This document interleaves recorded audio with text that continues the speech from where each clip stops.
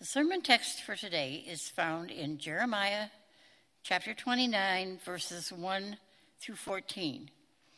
You can find this passage in the Blue Pew Bible on page 1190. Listen as I read God's word. This is the text of the letter that the prophet Jeremiah sent from Jerusalem to the surviving elders among the exiles and to the priests, the prophets, and all the other people Nebuchadnezzar had carried into exile from Jerusalem to Babylon. This was after King Jehoiakim and the queen mother, the court officials and the leaders of Judah and Jerusalem, the skilled workers and the artisans had gone into exile from Jerusalem. He entrusted the letter to Elasah, son of Shaphan, and to Jeremiah, son of Hilkiah, whom Zedekiah, king of Judah, sent to King Nebuchadnezzar in Babylon. It said, "This is what the Lord Almighty, the God of Israel, says to all those I carried into exile from Jerusalem to Babylon. Build houses and settle down. Plant gardens and eat what they produce. Marry and have sons and daughters. Find wives for your sons and give your daughters in marriage, so that they too may have sons and daughters. Increase in number. Do not decrease. Also, seek the peace and prosperity of the city to which I have carried you into exile. Pray to the Lord for it, because if it prospers, you too will prosper. Yes, this is what the Lord Almighty, the God of Israel, says. Do not let the prophets and diviners among you deceive you. Do not listen to the dreams you encourage them to have. They are prophesying lies to you in my name. I have not sent them, declares the Lord. This is what the Lord says. When 70 years are completed for Babylon, I will come to you and fulfill my good promise to bring you back to this place. For I know the plans I have for you, declares the Lord. Plans to prosper you and not harm you. Plans to give you hope and a future. Then you will call on me and come and pray to me, and I will listen to you. You will seek me and find me when you seek me with all your heart. I will be found by you, declares the Lord, and will bring you back from captivity. I will gather you from the nations and places where I have banished you, declares the Lord, and will bring you back to the place from which I carried you into exile." Here ends the reading.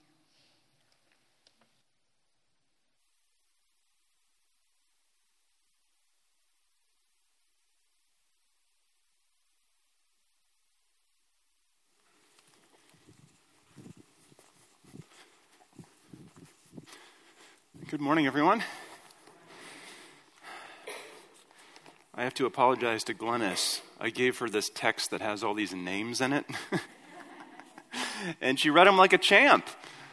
Glennis and our entire scripture reading crew are great at taking what we give them and doing such a good job of serving our church by making the Word of God come to us clearly.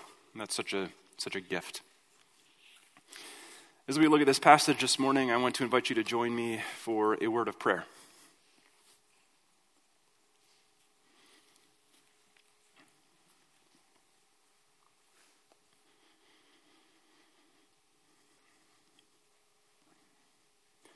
Shout for joy to the Lord, all the earth.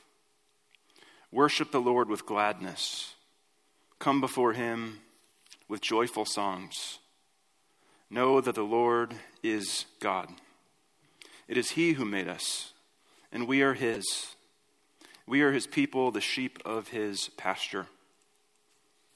Enter his gates with thanksgiving and his courts with praise. Give thanks to him and praise his name.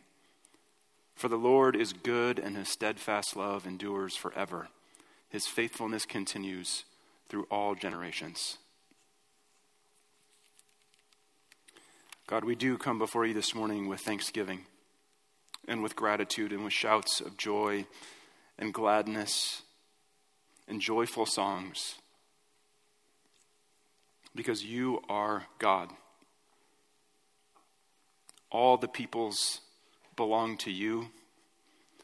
You are our good and righteous King who rules us with justice and equity.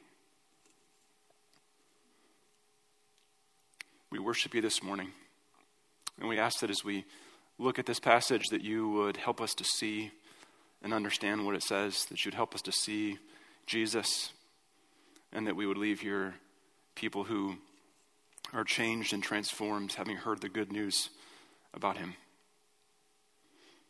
We ask this in Jesus' name. Amen.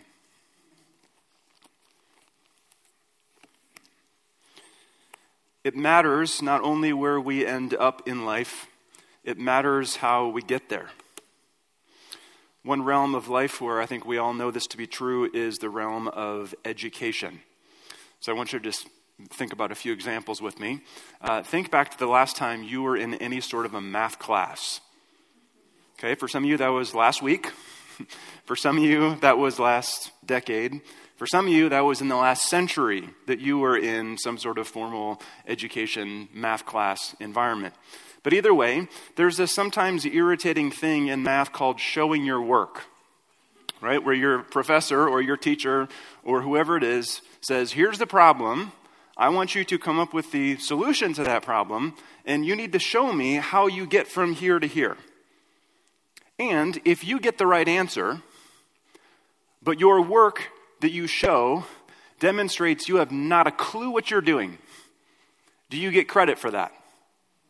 No, because it matters not only where you end up, it matters how you get there. It matters where you end up, and you don't get credit for just sort of taking a stab in the dark or for accidentally getting the answer correct. Think about this just in the realm of testing or exams or quizzes in general. I want you to imagine two students. Both students get a good grade on the exam. One student gets a good grade because they, studied, because they paid attention in class and they showed up and they chose sometimes delayed gratification. I'm going to choose to do, my homework or do what I know I need to do instead of doing what might be more fun in the moment. And so that person gets a great grade on the exam. Then imagine another person who also gets a good grade on the exam, but this person has put in just enough effort to not fail the class, right? They've said to themselves, I'm not going to fail simply because I don't show up. So they show up and they do just the minimum amount of work in order to scrape by. This person gets a good grade on the exam because they studied and put in the work. This person gets a good grade on the exam because they sat next to the person who did. And they were able to glean some answers, let's say, and they got a good grade on the exam. Every single one of us would say it matters not only where you end up, that you get a good grade, it matters how you get there. This is the reality. We know this. It matters not only where we end up in life, it matters how we get there. This morning, we are beginning a new series of messages where we are thinking about the subject of politics. And I know this is the reason that all of you were in the room today is because you couldn't wait for us to think about the subject of politics today. The guiding principle that undergirds this series is what we've just been talking about. It matters not only where we end up, it matters how we get there. In other words, it matters who we vote for. It matters what policies we might endorse or prefer. But it matters as much, if not more, what kind of people we are in the process. Another way of saying it is that it is not a win for the kingdom of God if we vote for the quote-unquote right candidate, or we support the quote-unquote right policy, and we are angry, judgmental, condescending people in the process. It matters not only where we end up, it matters not only who we vote for, it matters what kind of people we are in the process. And that's sort of the idea behind the series, is we want to just think about what kind of people do we need to be as we engage the subject of politics. We're in a series where we're thinking about 4 virtues that we need to embody if we are going to engage well in the political realm. And those virtues are the virtue of presence, humility, love, courage. Those are the 4 virtues we're going to think about. Today we're going to be thinking together about the virtue of presence. The passage that you heard read just a few moments ago is a letter that was written to the Jewish people who were living in exile in Babylon. And I want to spend some time looking at this passage. And as we do, the first thing that we can sort of observe about this passage is we can observe the reason for the letter. Okay? Why did Jeremiah write this letter in the first place? That's the question. In order to find that out, we have to sort of sketch a little bit about what's happening in this sort of section of the book of Jeremiah. And so I'm going to read you just very briefly a few passages beginning in chapter 25, where God's word comes to the people of Judah and Jerusalem through the prophet Jeremiah. And this is what Jeremiah says in chapter 25, verse 3. He says to the people, "For 23 years, from the 13th year of Josiah, son of Ammon, king of Judah, until this very day, the word of the Lord has come to me, and I have spoken to you again and again, but you have not listened." He goes on in verse 8, "Therefore the Lord Almighty says this, because you have not listened to my words, I will summon all the peoples of the north and my servant Nebuchadnezzar, king of Babylon, declares the Lord, and I will bring them against this land and its inhabitants and against all the surrounding nations. I will completely destroy them and make them an object of horror and scorn and everlasting ruin." Verse 11, "This whole country will become a desolate wasteland, and these nations will serve the king of Babylon 70 years. So you hear God's word of his coming judgment and his coming justice on the people because they have for decades and for even longer than that have refused to listen to and obey the voice of God. And so he's going to bring his judgment on them. Not surprisingly, this message is not very well received. If you flip the page to chapter 26, we read this in verse 8. "As soon as Jeremiah finished telling the people everything the Lord had commanded him to say, the priests, the prophets, and all the people seized him and said, 'You must die.'" Imagine being given this task from God. "I want you to go spend decades of your life communicating a message that no one's going to listen to, and then they're going to want to kill you because they don't like what you're saying." Fast forward to chapter 28, where there's this other prophet who comes along with a very different message, and this prophet's name is Hananiah.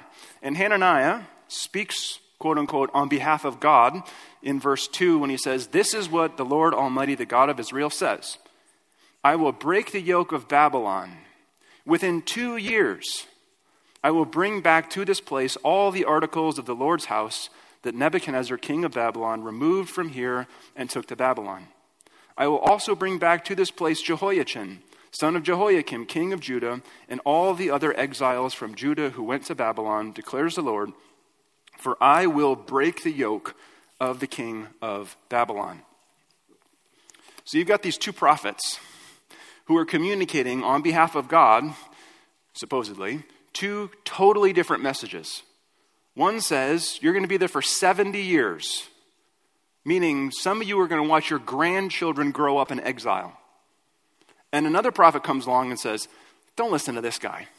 It's not going to be 70 years. It's not going to be that bad. It's going to be 2 years until you're brought back to the land when God rescues you. And so this is the reason Jeremiah wrote the letter in the first place. The letter that Jeremiah wrote, it confirms the difficult reality of God's judgment on Judah's sin. That's what this letter is written for. It's written as a way of saying, don't listen to this prophet named Hananiah. He's not telling you the truth. He's telling you what you want to hear rather than what is actually true. And so the letter confirms the difficult reality of God's judgment on Judah's sin that comes in the form of them going into exile for 70 years.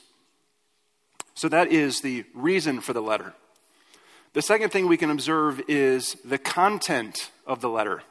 So the content of the letter, we're going to focus what we see in verses 4 through 7. And as we read this, look in verse 4. This is what the Lord Almighty, the God of Israel, says to all those I carried into exile from Jerusalem to Babylon. Build houses and settle down, plant gardens and eat what they produce, marry and have sons and daughters, find wives for your sons and your daughters in marriage, so that they too may have sons and daughters. Increase in number there, do not decrease. So God's message to those who are living in exile is settle in. You're going to be here for a while. Think about this. If you were in exile for 2 years or in exile for 70 years, you live very differently. If you were in exile for 2 years, you live with your bags packed. You live at any moment ready for God to rescue you and to whisk you away from those dangerous Babylonian people. And you stay on the distance. You stay distanced. You stay sort of pulled back. You never engage. You just sort of stay in this little secluded Jewish community, and you never give yourself to the city of Babylon if you're only there for 2 years. But God says that's not what's going to happen. You're going to be there for 70 years, so build houses, plant gardens, have children. Don't decrease, increase, and fill the land. So this is God's word to them, is settle in. But he goes on and he says not only settle in, his instruction to them is also desire the good of the city. Listen to verse 7. He says also, seek the peace. It's the word shalom that you've likely heard before. It's a transliteration of a Hebrew word, which means wholeness. It means flourishing. It means not just the absence of hostility, it's the presence of wholeness and prosperity and flourishing.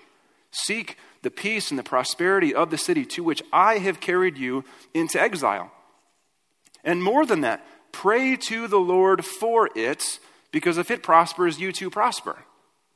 He sends them into exile in Babylon and says, pray for the city where you now live as exiles. By commanding them to pray, God is saying to his people, I want you to actively desire the good of the people that are around you in the place where you live as exiles. Praying for someone, praying for their well-being, requires us to turn our hearts towards those people. And that's God's instruction. Settle in, you're going to be here for a while, and actively desire the good of the people that you find in the city of Babylon, where you now live as exiles. This is God's instruction to his people, and I think it's only appropriate that we just pause for a moment and recognize how completely shocking this letter would have been to those people who received it. The armies of Babylon decimated the temple, decimated the city of Jerusalem, decimated the southern kingdom of Judah. They stole all of the sacred furniture from within the temple. And of course, their level of respect for these things is probably not very high. It's valuable stuff, and they're probably carting it around like something they found at a garage sale. They carted this stuff away. They decimated the city. And all the people who were in Jerusalem, most of them anyways, and many of the people from the nation of Judah as a whole, were forced to walk all the way from Jerusalem, all the way over into Babylon, in a kind of demoralizing, dehumanizing death march. As they marched from Jerusalem into the nation of Babylon, it was an indication, it was a tangible, every step was a reminder of the death of their nation as they knew it. Read the book of Lamentations, which is also written by Jeremiah about the events of the destruction of Jerusalem. And you read about how bad things got and how scarce resources were in the city of Jerusalem, where mothers were resorting to cannibalism. Read Psalm 79, which talks about the temple being destroyed, being sacked. and there being dead bodies piled up in the streets because Babylon killed people without discrimination. God has the audacity to write a letter to these people who have just experienced the trauma of what they've experienced, and he has the audacity to write a letter to them and say, seek the peace and the prosperity of that city. Pray for those people. Imagine with me if there was a group of thousands of modern day, like right now today, Israelis in the conflict that's happening right now in the Middle East. They are carried off against their will into the Gaza Strip, where they live under Hamas. And they receive a letter from someone claiming to be a prophet, and this letter says, seek the peace and the prosperity of the place where you now live as exiles. Imagine they receive a letter that says, pray for the peace, desire the good of Hamas. That's what it would have felt like for them to receive this letter. What do you mean? Are you kidding me? Seek the good and the flourishing of Babylon? Have you seen, God, what these people have done to our nation and what they've done to our people, and you're telling me to seek their good and their prosperity and their flourishing? And that this is exactly what God tells his people to do. He says, I want you to love the place where you are, even if you are surrounded by your enemies, even if those people have not treated you kindly or justly or with a shred of dignity, even if these people have harmed you and you've experienced massive amounts of both individual, personal, and national trauma because of these people, I want you to love the place where you are. I want you to invest in the place where you live as exiles. In other words, God is saying to his people, I want you to give Babylon the gift of your presence. Don't stay at a distance. Don't withdraw, don't cloister away and just wait out your time. I want you to give them the gift of your presence. I want you to love the city where you now live as exiles. And this is the content of the letter. So the reason for the letter is to confirm the difficult reality of God's judgment against their sin. The content of the letter is God says, seek the flourishing of the city where you live as exiles. That's God's instruction. Seek the peace and the prosperity and the wholeness and the flourishing of the city where you now live as exiles, surrounded by your enemies. That's the content of the letter.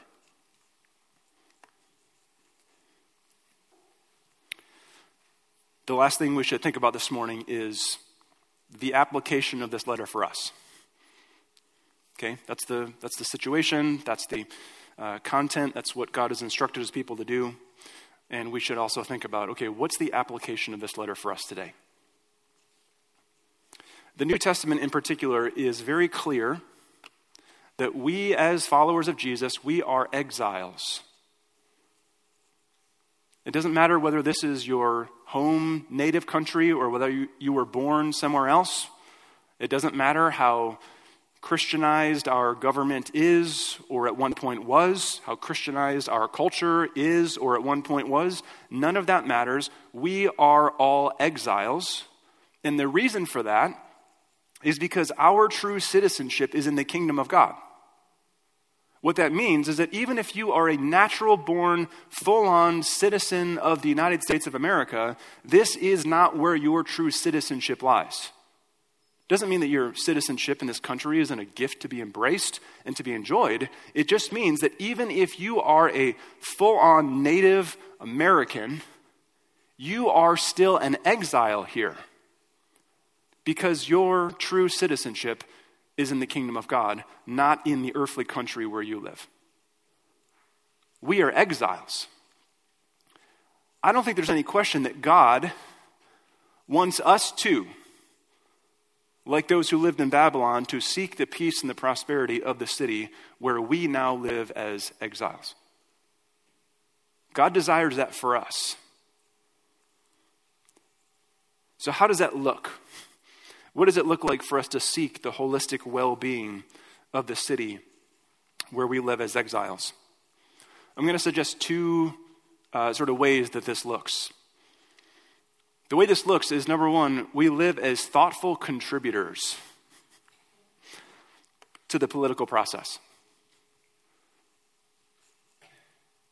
One of the ways that we seek the peace and the prosperity of the city where we live as exiles is we live as thoughtful and well-informed contributors to the political process, whatever that looks like. I think we all probably understand this, that national level politics tends to suck the air out of the room, right? You just look at where the money tends to go and where the media attention tends to go. And if you just follow those things, sometimes we can forget that like local level politics like are a thing as well. You won't even know that if you just look at sort of the media attention on it. And of course, there's, plenty of really good reasons to pay attention to what's happening at a national level.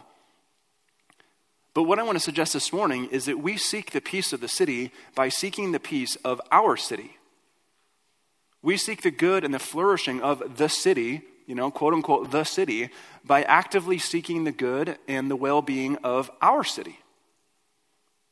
And so for some of us, that's St. Anthony Village, that's Columbia Heights, that's Northeast Minneapolis, it's New Brighton, it's St. Paul, it's Roseville, it's Blaine, it's Shoreview, it's all those places where we live, where we work, where we learn, where we play. All of those are the place where we first seek the peace of the city.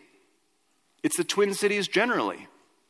We desire on a local level to seek the peace and the prosperity of the city, knowing that the people that are in political offices in our community, things like mayors, things like city council members, like those who are on the school boards, those people in those specific roles have a much greater impact on the flourishing of our individual communities than who's in the White House.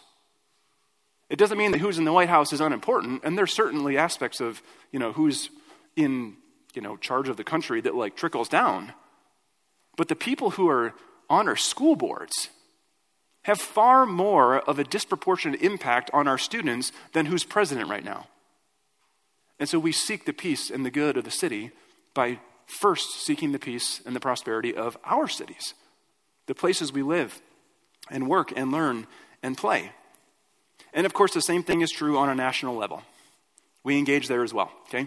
I'm basically going to spend no time today talking about this. I don't need to convince you that being engaged and voting for who's president is important, okay?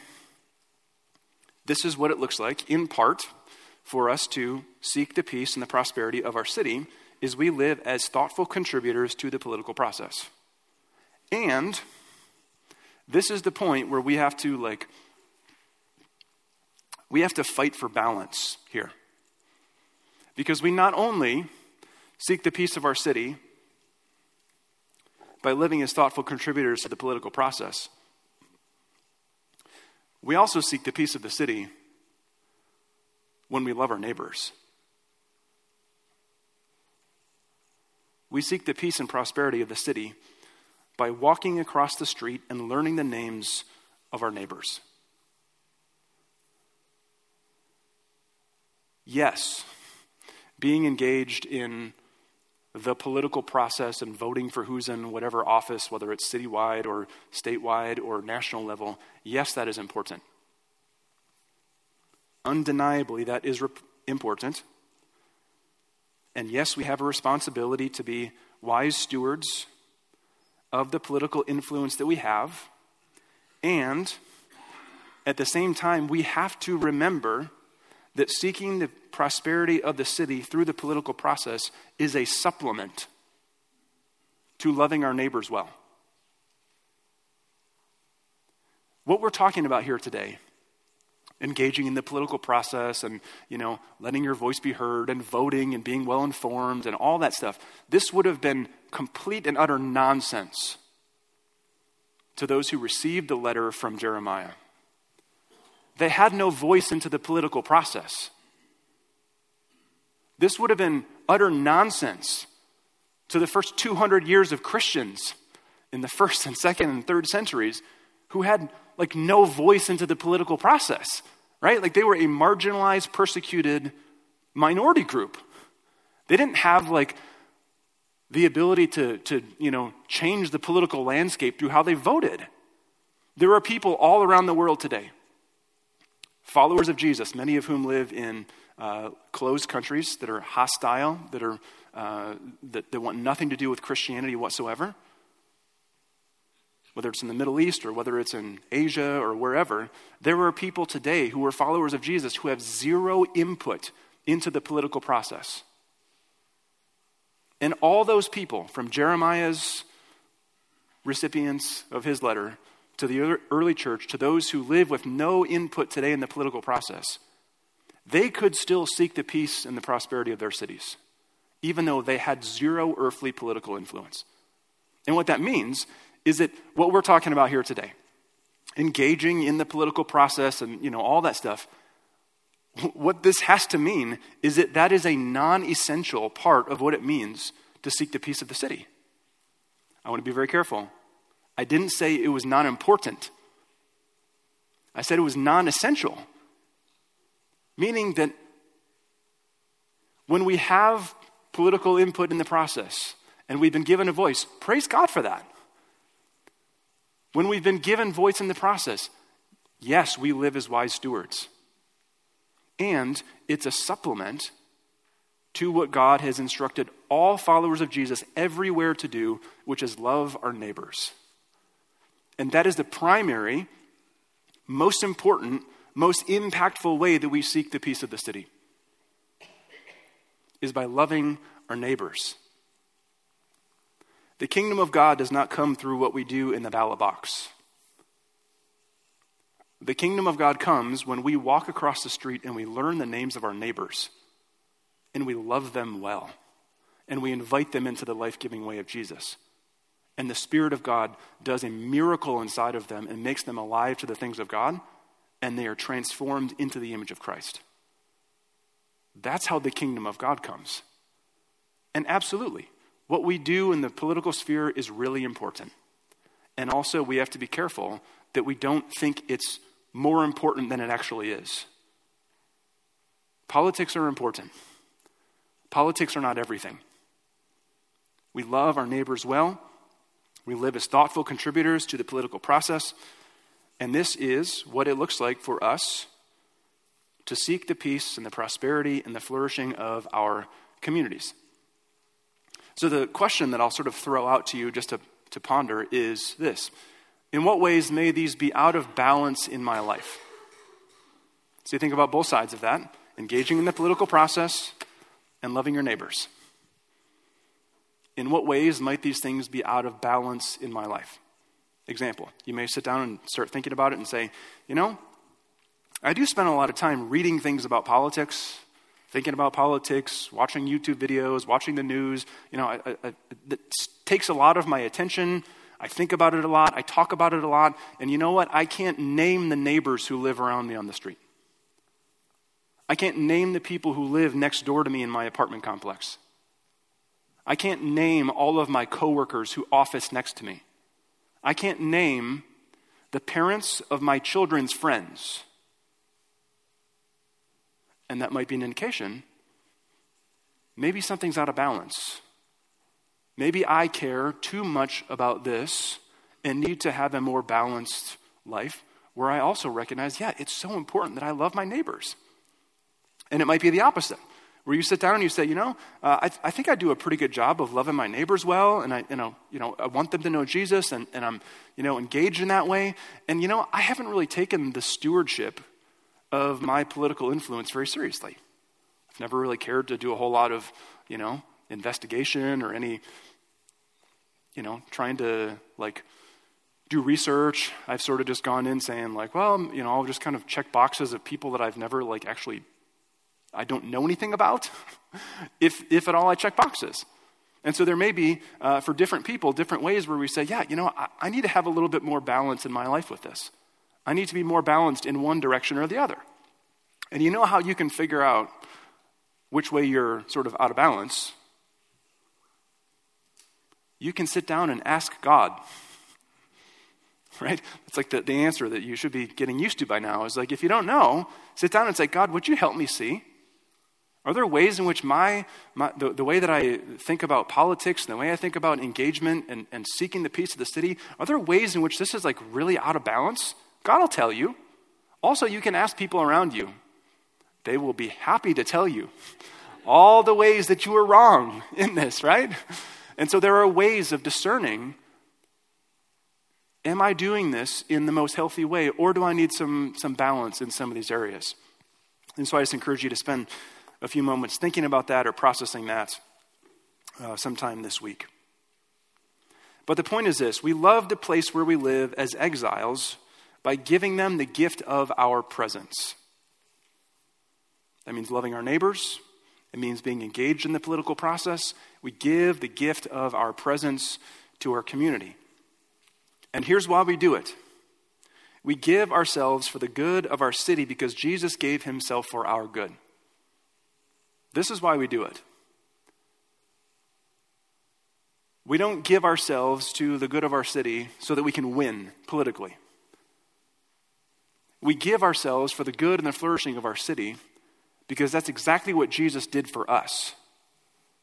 Jesus left the riches and the glory of heaven in order to take on a human form and live life in our broken world, and he lived under the tyranny of the Roman government that the Jewish people hated. He experienced that. He lived as an exile in our world. And then he went to the cross, and he suffered and died, and he was exiled outside the city. And so when we engage in the political process, when we seek the good and the flourishing of our communities, it's a joyful response to Jesus having already done that for us. We don't do it to win. We do it because we've seen what Jesus has done for us, and our motivation, our desire is to live in obedience to Jesus and to be transformed into his image. As we come to the communion table today, we are reminded, as we are each week, of the good news of what God has done for us in Jesus. We come to the communion table today having seen this call from God to us as exiles to seek the peace and the flourishing of the city.